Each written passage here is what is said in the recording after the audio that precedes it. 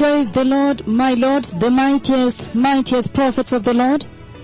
Amen. Senior Bishop Joanne, thank you for allowing me to come on board your program this very powerful Saturday evening.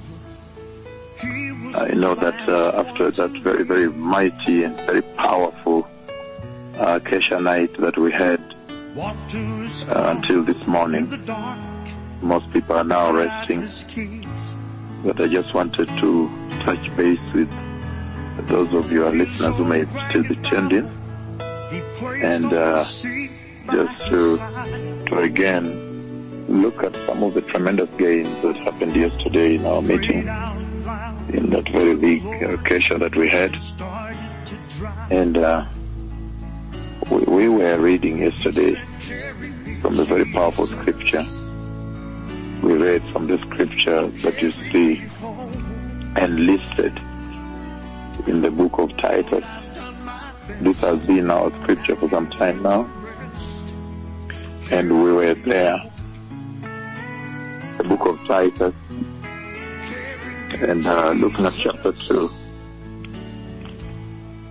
We looked at chapter 2 of the book of Titus, and we saw that the Lord is giving a very powerful instruction at this hour to the church.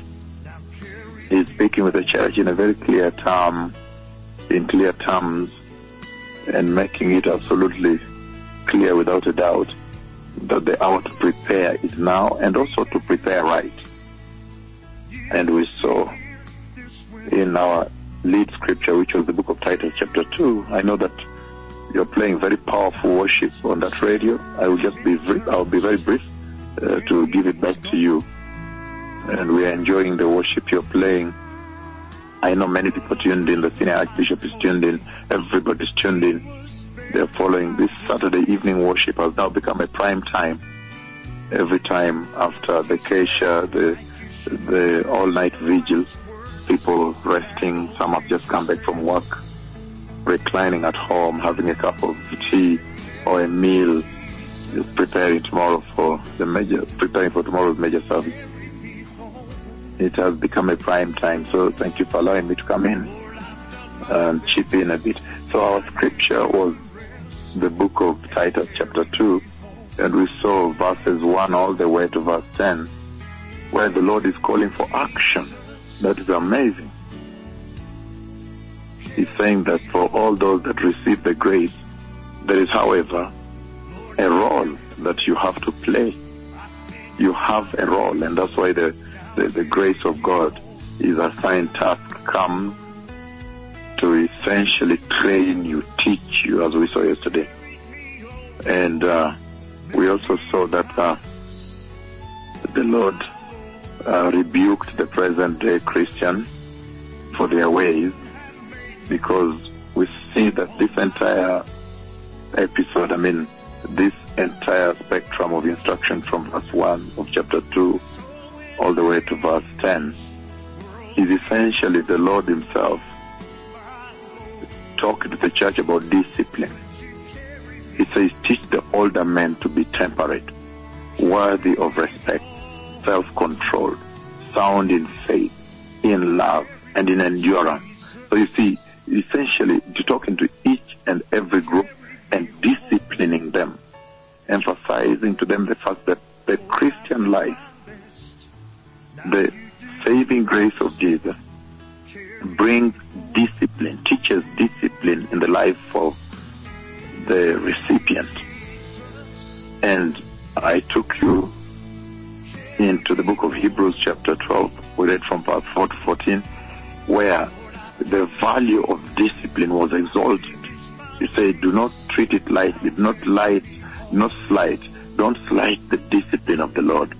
Don't take it lightly, because it's love, and he's doing so to bring you into his fold and assign you his holiness. So now, contrary to what you've heard about the grace that you could live the way you want, you don't have to do anything. If you do one thing like this, it's not any more grace. That's what they've said. But now you see here there is an instruction, and he's instructing all the different age groups: older men, older women, younger men, younger women. He's talking about the slaves. is also coming to the preacher, that there is a role that you have to put in an effort. We saw that very clearly, blessed people. And then when we embarked on the stretch that spans from the book of Titus, chapter 2, verse 11 on, up to verse 15, then we saw quite a more elaborate instruction and very profound, a deeper instruction that covers from when the Messiah comes, the grace appears, to when now the second coming, the rapture of the church and the second coming. The entire time zone was covered from verse 11 to verse 15. And again, finishing with verse 15, saying, then these are the things you should teach. These then are the things you should teach, encourage, and rebuke. And so, talking about rebuke to a generation of Christians, an entire generation that does not like rebuke, that became such a moment yesterday. Because we say it from when they are young. They say, Mommy, don't touch me. Don't chapper me. If you beat me, I'll call the police. They shock you because they are taught in the kindergarten. A generation that you cannot touch, you cannot discipline. And they graduate into the adult church. And so, that is such a difficult area in the present day church that has to be addressed. He's saying for you to enter the kingdom of God, you'll need the training and the teaching of the Holy Spirit, teaching you to be disciplined. In other words, the grace of God coming with the Holy Spirit, the purpose is to discipline the church, that you may be disciplined. And he says that we may preserve the testimony of Christ, so that no one will malign the word of God. So that the people out there, you may not be ashamed because they have nothing bad to say about you. He's very concerned as to what people see from outside when they are looking at the Christian, the church. And I thought that was a very pivotal point, a very important point, that they, from your fruits, from their fruits, they will know them. Meaning there is an expectation from the world onto Christians. When they look at the church, there is an expectation. That's what he's saying. And he called the church to discipline. He said, be careful what you present about Christ. Remember, he's the King of kings and the Lord of lords. And he has now given you jurisdiction. He has given you authority to represent him. It were as though he's making his appeal to reconcile with this world through you. That is what came out yesterday. And then as we began to look at verse 11 of Titus 2 towards verse 14, big things came out. Because the question about the salvation of grace, for the grace of God has appeared that offers salvation, was to who? And saving them from what? So we saw to those that believe, to the whole world. We saw Genesis chapter 12, the promise to Abraham, verses 1 to 3, that through you the whole world, all the peoples of the earth would be blessed. He was talking about the advent of the grace, when the Messiah would bring the grace. And so you see that the salvation is directed to the entire humanity. And then we ask, that salvation then, why and how? What's the purpose of saving them? Which became a very important aspect we've not touched, the coming of the Messiah.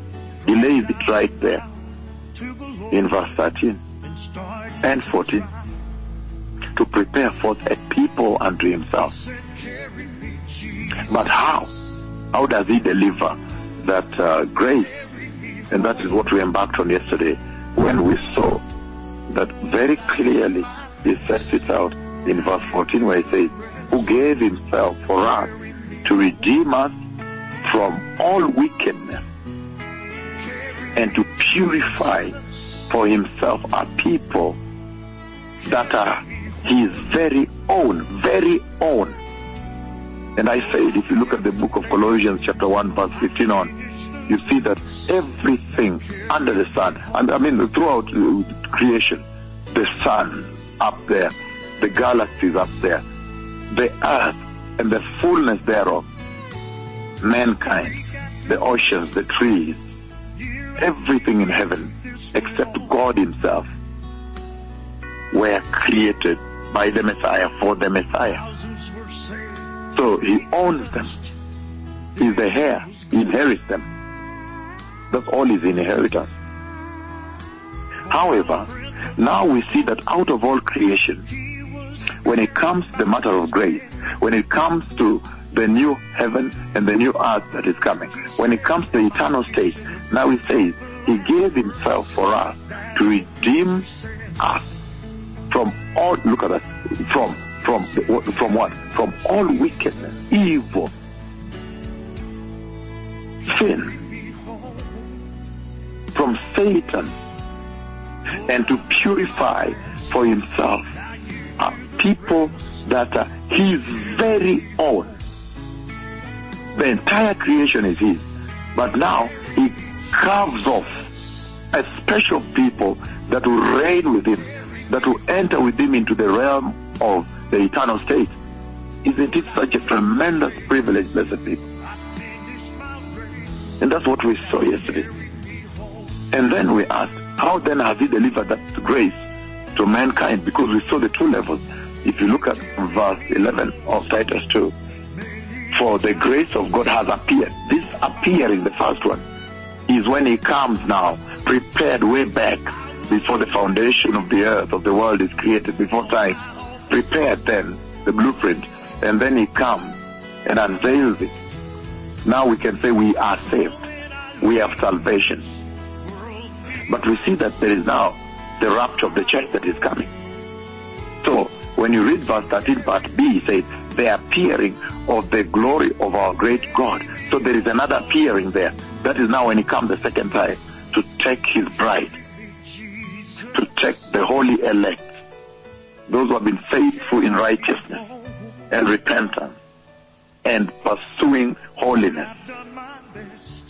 Then this second appearing also has to do with the second coming, which will take place at the end of the great tribulation, when he comes out to install the kingdom of Yahweh. Tremendous, blessed people. That is what we saw yesterday. And so, in all this, it culminated into how then has he delivered the grace to you? Then it is right here, verse 14, who gave himself for us. Then once we realized that he gave himself for us as a means of bringing the grace, then we understood that here the Lord is talking about the cross and the blood. The cross and the blood of Jesus. The means of delivering the grace to the earth, to humanity. And then we began now to embark on how he delivered the grace to the church. And then what came out so vivid is that there are certain milestones that are expected of the church, the recipients of the grace, that when you receive the grace, just like when a baby is born, a new creation is born, a baby is born, the doctors expect certain milestones to be achieved as the baby grows on. Very powerful. So it wasn't meant to be a blanket statement that you receive the grace and then you can live as you want, now you're waiting for eternity. This whole thing is being preached in church. It's wrong. He won't. He said his true grace actually stops you, causes you to say no to evil, no to sin, no to wickedness, no to worldliness, no to worldly passion, no to ungodliness, no to godlessness, no to atheism, to secularism, to the worldliness you see. And we saw that the gospel of prosperity that the present-day church has really treasured and taken up and embraced essentially focuses people on those same worldly passions that he says this grace teaches and trains you how to say no to them. And we saw the great separation, the rift that is there between the worldly passion and sin and wickedness that the grace teaches you to say no to. And on this other side, the holiness, the righteousness, the self-control, meaning the Holy Spirit coming to control you now, to control your being. And the righteousness, the fear of God, the reverence to God. There's a great rift. And it says, teaches you to say yes to godliness, yes to holiness, yes to righteousness. There's such a great rift. The two cannot mix. And that's why you wonder how the present day church got it so wrong and mixed the two. In other words, saying that there are essentially two types of grace today. The warning. But in embarking on how he delivered the grace, how he delivered the grace to the church, then one of the scriptures we read, which I want us to look at today, is the book of Hebrews chapter 9. Hebrews chapter 9, verse 28. But today I'll read from 27. It says, Hebrews chapter 9, 28, it says, 27 to 28 I'm reading. It says, just as people are destined to die once, and after that to face judgment. So Christ was sacrificed once to take away the sins of many, and he will appear a second time, not to bear sin. And we saw that that was a big rebuke right there, because the present day church is behaving as though the first Calvary is not strong enough, so they're waiting for a second deliverance. But he's saying not to bear sin. He's not coming back to die for you again. And he says, but to bring salvation to those who are waiting for him. Again, right there we saw the serious rebuke to the present day Christian, because he's saying he's coming to those who are waiting for him. In other words, who are heavenly focused. Those who are focused onto the vertical focus, focused on heaven. They are focused onto Jesus seated on the right hand side of God the Father in heaven. And yet the present day church is horizontally focused. They have been trained and taught to focus on accumulating the wealth of the earth, settling here, living well, healthy and wealthy here on the earth. We saw that from the very first scripture that was helping us to unravel, to unveil how Jesus, how the Lord delivered the grace. Because we wondered, how did he deliver the grace? And why did he deliver, which is now for the second coming? That's a whole different part. But on the how he delivered the grace, then we see very clearly verse 8 here. So Christ was sacrificed once to take away the sins of many, and he will appear a second time, not to bear sin, but to bring salvation to those who are waiting for him. Very powerful. Meaning he came and took away your debt, your sin. You owed God debt, because the wages of sin is death. And then it says here that Christ the Lord, he came and took away your sin, substitute death, meaning taking away your debt, setting you free, making you debt free. At that very point, if you look at this scripture that clearly unveils how he delivered the grace, many things come up. Because then we begin to understand that, but to bring salvation to those who are waiting for him, meaning he's coming to take them with him, meaning there is the appearing before the Lord, and meaning that the present day church ought to be preparing. There's so much in there. So he will appear a second time, meaning he's alerting the generation. He's telling the church, he's telling humanity, he is coming back. Are you prepared? But spelling out also the reason he came. He said, was sacrificed once to take away sin, meaning he came to destroy the works of the devil in you, which is sin and wickedness. He came to destroy the works of the devil in you, sin and wickedness. And in the process, he's saying, man, look at that, he says, to take away the sins of men, meaning to seek out, to go and seek for the lost, take away the sins of many, and to go and look for the, seek for the lost, and bring them into the knowledge of the saving grace of God. And in the process, revealed, yesterday I gave you that tremendous parable of the lost son. And I said in that parable, it's all about God the Father, the saving grace of God that takes back the sinner. The son that drifted away into Sodom and then came back.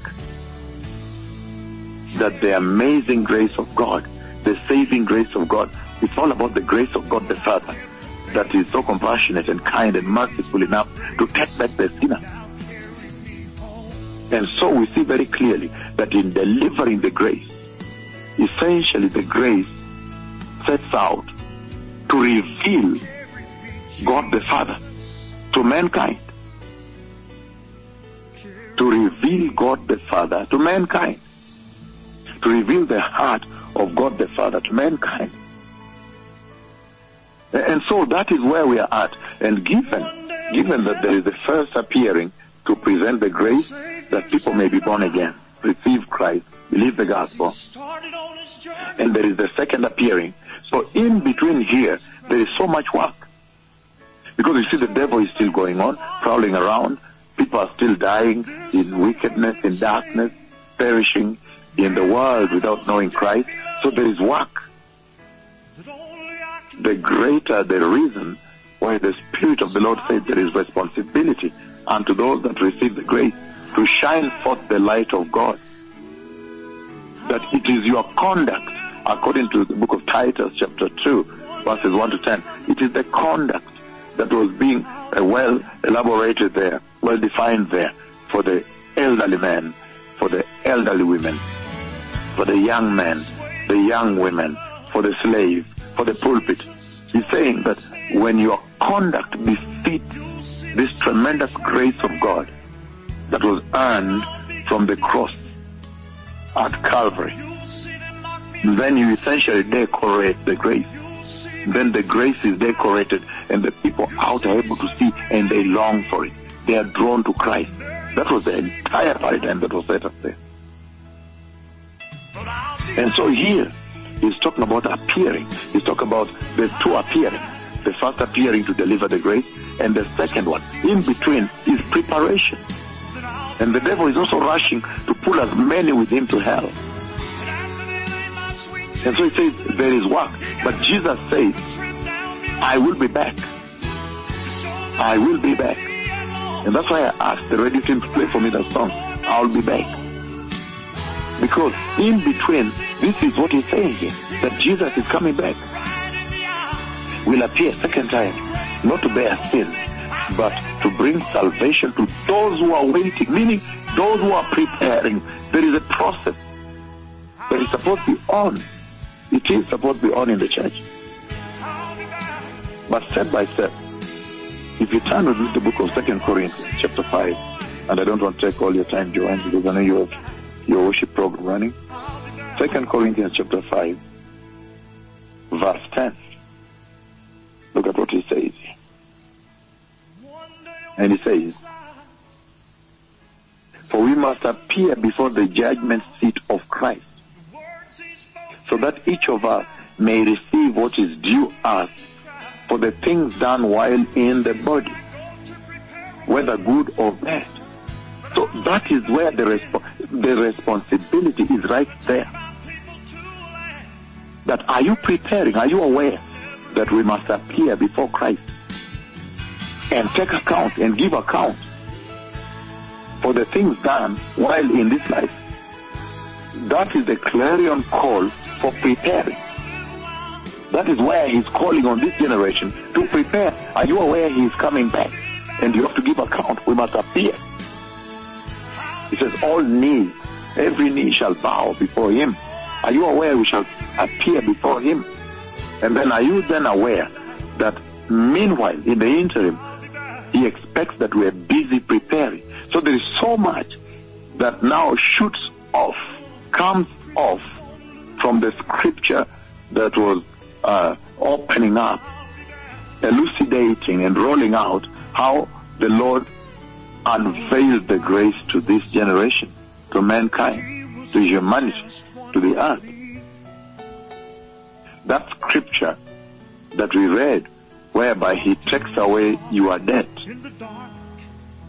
that he was sacrificed for your sin, and is coming back to take those who are waiting for him.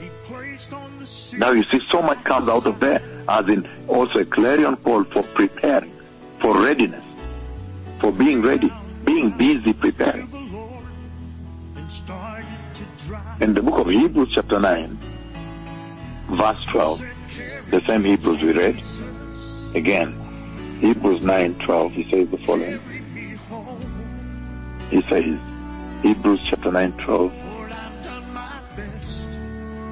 he says the following. He did not enter by means of the blood of goats and calves, but he entered the most holy place once for all by his own blood, thus obtaining eternal redemption. That is the way that the grace was delivered to humanity, that he entered there by paying the ultimate price on the merit of his sinless blood, his glorious blood. Because we asked, how did he deliver the grace? And are there any lessons that can come out of the way he delivered the grace to humanity? And you see so many lessons coming up now, that when he brought the grace and delivered it to you, the recipients, there is also a responsibility, because he's saying he is coming back. He is coming back to check who has used the grace profitably for the kingdom, who has used it to prepare. And while the devil is running around trying to get as many to hell, who has used it also to reach many souls that are perishing in the darkness and pull them back.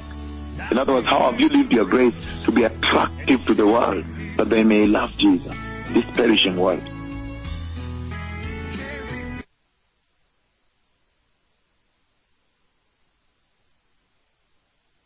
Otherwise, Christ would have had to suffer many times since the creation of the world.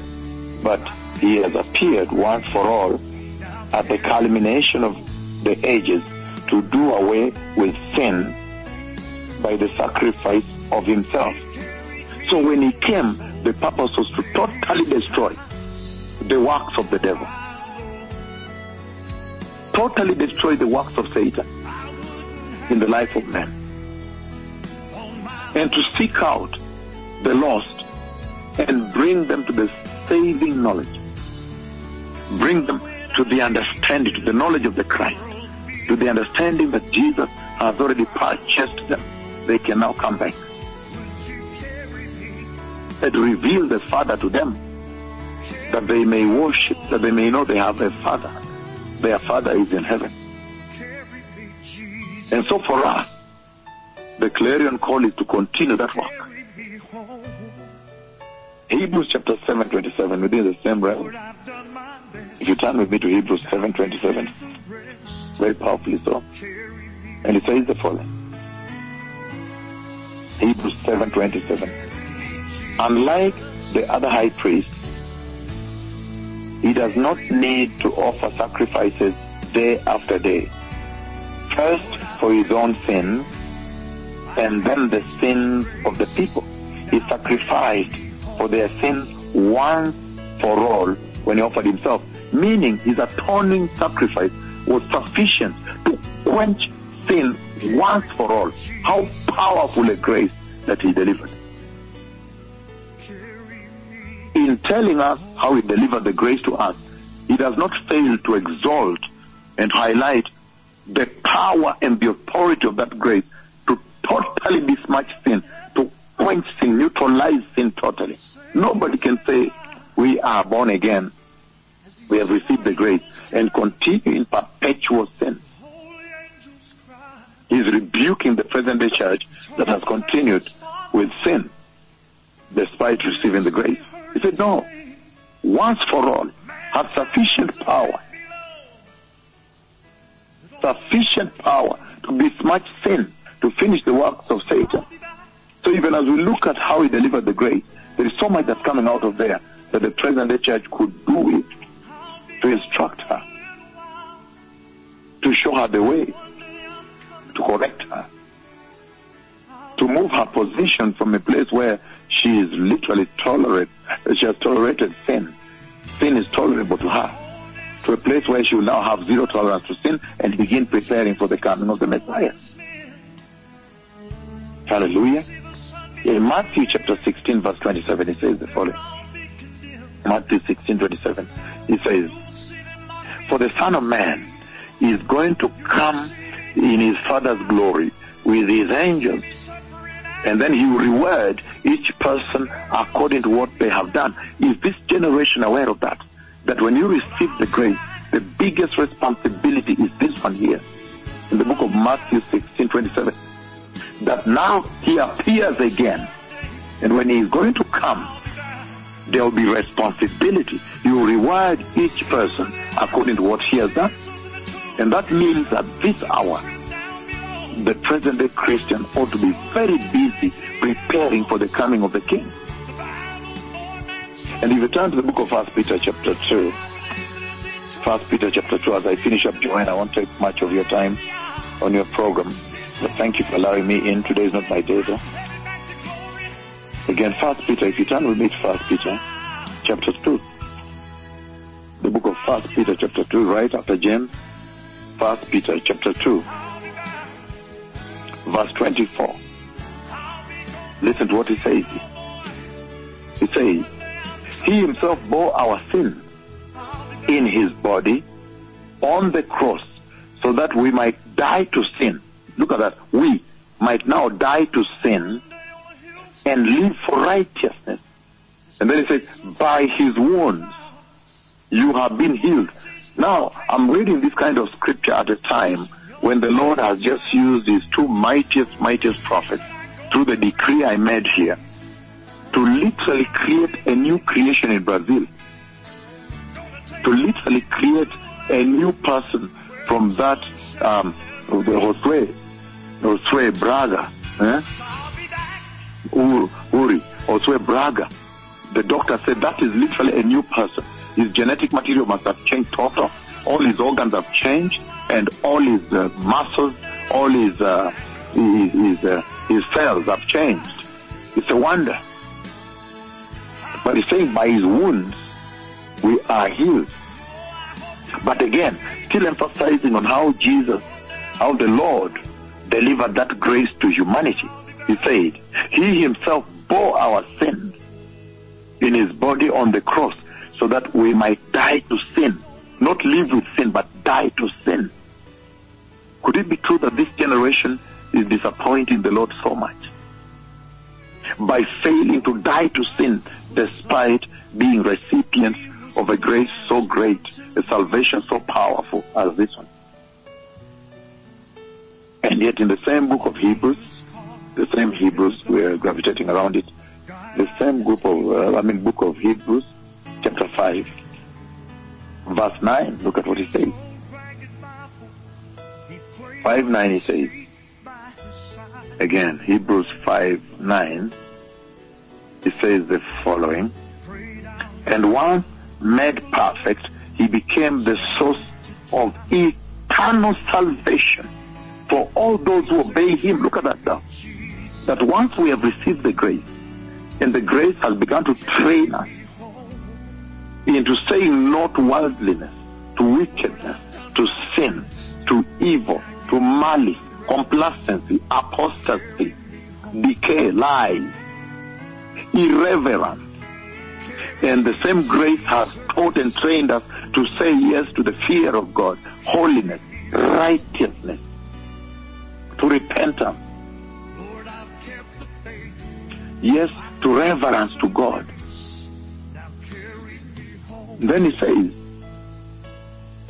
he has become the source of eternal salvation for all who obey him. Now eternity is yours. Eternal salvation. So it was a grace so sufficient, in as much as he delivered that grace, but with power, maximum power, sufficient grace. How then do we prepare? Because we've heard that he expects us to be preparing at this hour, at this juncture. How then now do we prepare as a generation? If the message is so clear now that you have to prepare, he expects that you are busy preparing. How then do you prepare? The book of 2 Corinthians. 2 Corinthians. 2 Corinthians. I'm looking for chapter 7. Verse 1. This is how he says we prepare. He says, therefore, since we have these promises, this eternity right ahead of us here, the eternal state, the new Jerusalem, to reign with him, the kingdom of glory, mighty mansions, glorious mansions in heaven, put it together. Since we have a salvation that is promises this great, then he says, dear children, let us purify ourselves from everything that contaminates, that pollutes, in other words. Again, let us purify ourselves. And that involves separation, as you can tell. That involves observing the discipline of the grace, the things it tells you to do. Observing what it tells you not to do, so you don't do them. Let us purify ourselves from everything that contaminates the body and spirit, perfectioning holiness out of reverence for God. Perfectioning holiness, meaning working in progress on a daily basis, becoming holier and holier. In other words, closer and closer to the likeness of Christ. And even as you prepare, you have to be alert about the signs. Look at the signs. Coronavirus is here. You simply need to turn to Matthew 24, when Jesus himself gave the signs. The diseases, the pestilences, the pandemics, the epidemics, the famines, the wars. Look at the global economic situation right now. People go to work to put bread on the table. The apostasy of the day. Look at the apostasy in the church. So there are signs that you have to be alert to, because you are living your lives tailored to Scripture. And then, once you are alert onto those signs, then you must now also nail down your process of preparing. You must nail down those processes in your own life. It's an individual walk. It's a personal walk. And in nailing down, in seriously embracing the process of preparing for the coming of the Lord, the second appearance of the King of Glory, then you must be cognizant of Revelation, the book of Revelation, chapter 21. And we're reading verse 27. Revelation 21, 27. You must be aware of this as you prepare. Revelation 21, blessed people. I take just one verse, verse 27. And it says the following. Nothing impure will ever enter it. So in other words, impurity must be purged off your life in this life. You must separate yourself from anything that contaminates, anything impurity, because it says here, for those that will enter, this is how you prepare. Nothing impure will enter it, nor will anyone who does what is shameful, look at that now, or deceitful, look at that, liar, but only those whose names are found written in the Lamb's book of life. You become aware of such instruction when you're preparing. These are the key instructions on how to prepare for the coming of the King, the coming of the Messiah. This is how the Lord helps you to get ready to uphold holiness as a Christian. Hebrews chapter 12, verse 14. Turn with me there. The same book of Hebrews again. 12, verse 14. How to nail down the process of preparing in your life. Hallelujah. And it says the following, Hebrews 12:14. It says, once I'm there, I'll read it for you. It says, make every effort. That means you have to make an effort. You have to step out to do this. You have to invest into doing this. You have to marshal all your personal resources as a person in terms of time and everything, effort. Make every effort to live in peace with everyone and to be holy. Without holiness, no one will see the Lord. So contrary to what you see the preachers in the USA and other nations telling you that you don't have to do anything, the Lord himself is saying here that you have to make every effort. Every effort. You have to recruit your entire effort onto this. And then he says, without holiness, no one will enter the kingdom of God. This is how you prepare. And if you go to the book of Joel, if you get time to get to Joel chapter 3, also helps you on how to prepare. Turn with me, blessed people, the book of Joel, among the minor prophets. Hallelujah. So Joel chapter 3, and we're reading verse 17. It says the following. Then you will know that I, the Lord your God, dwell in Zion, my holy hill. Jerusalem will be holy. Never again will foreigners invade her. This is all-inclusive scripture. It talks about the fact that God is separated. If he's coming to dwell in Jerusalem, that city is bringing the new Jerusalem. Anybody that does anything sinful or defiling will not be in that city. And that begins right at rapture. That no sin will be lifted off the ground to go into heaven.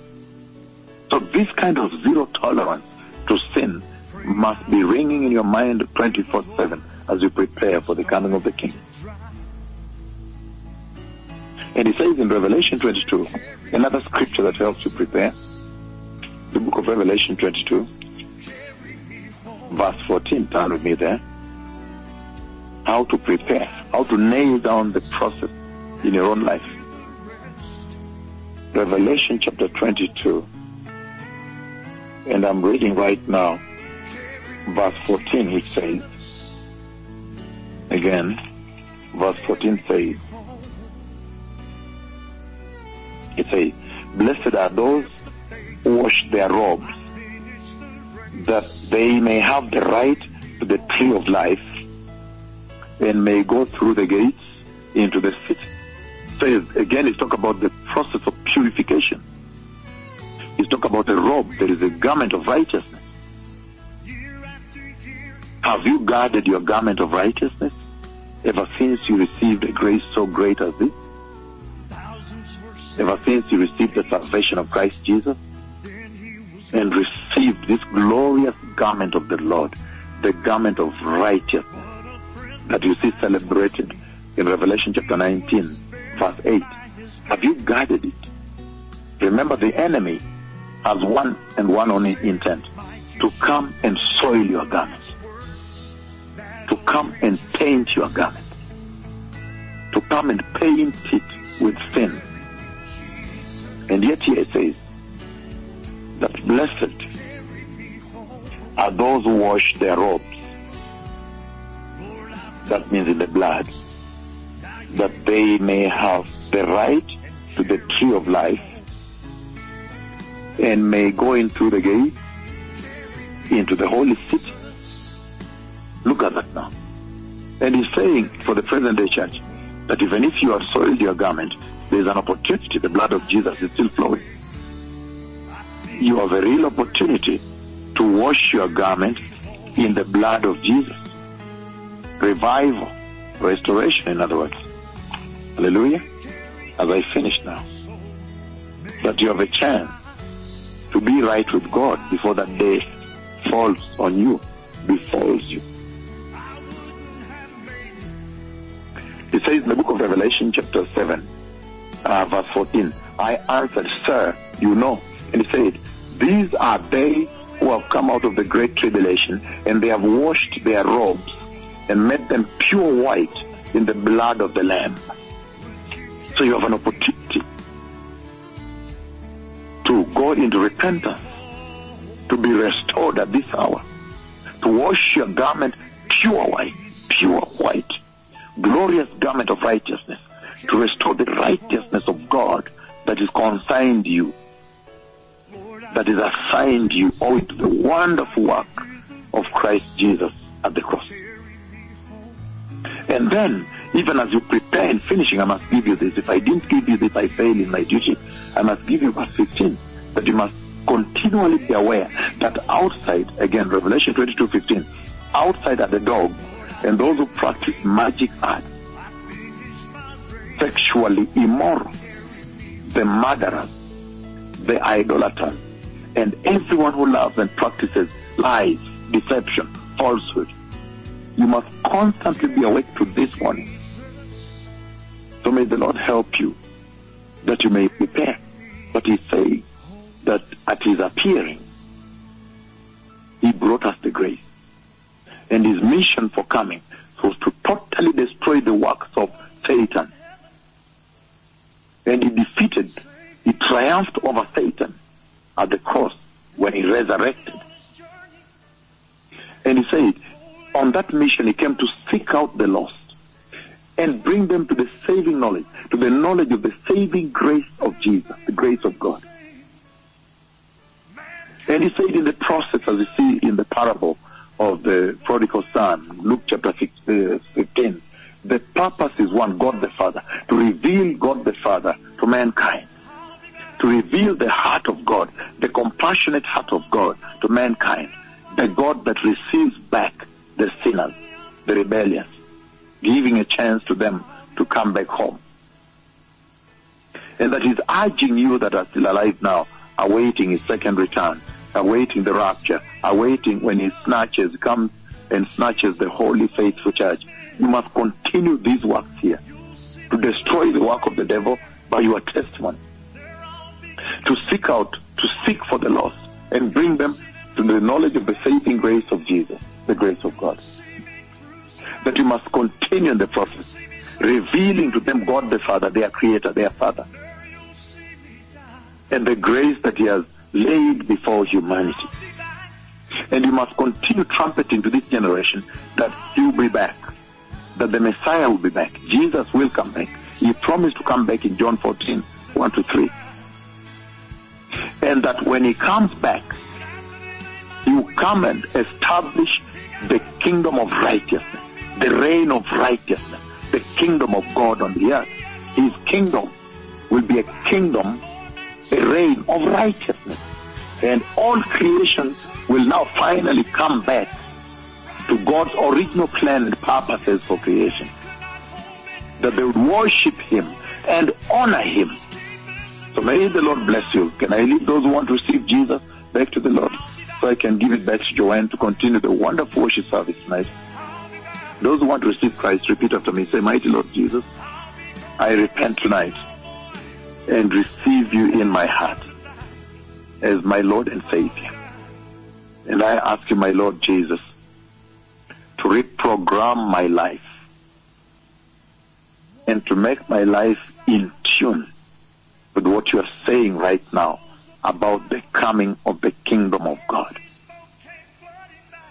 Teach me and train me to reject sin and evil,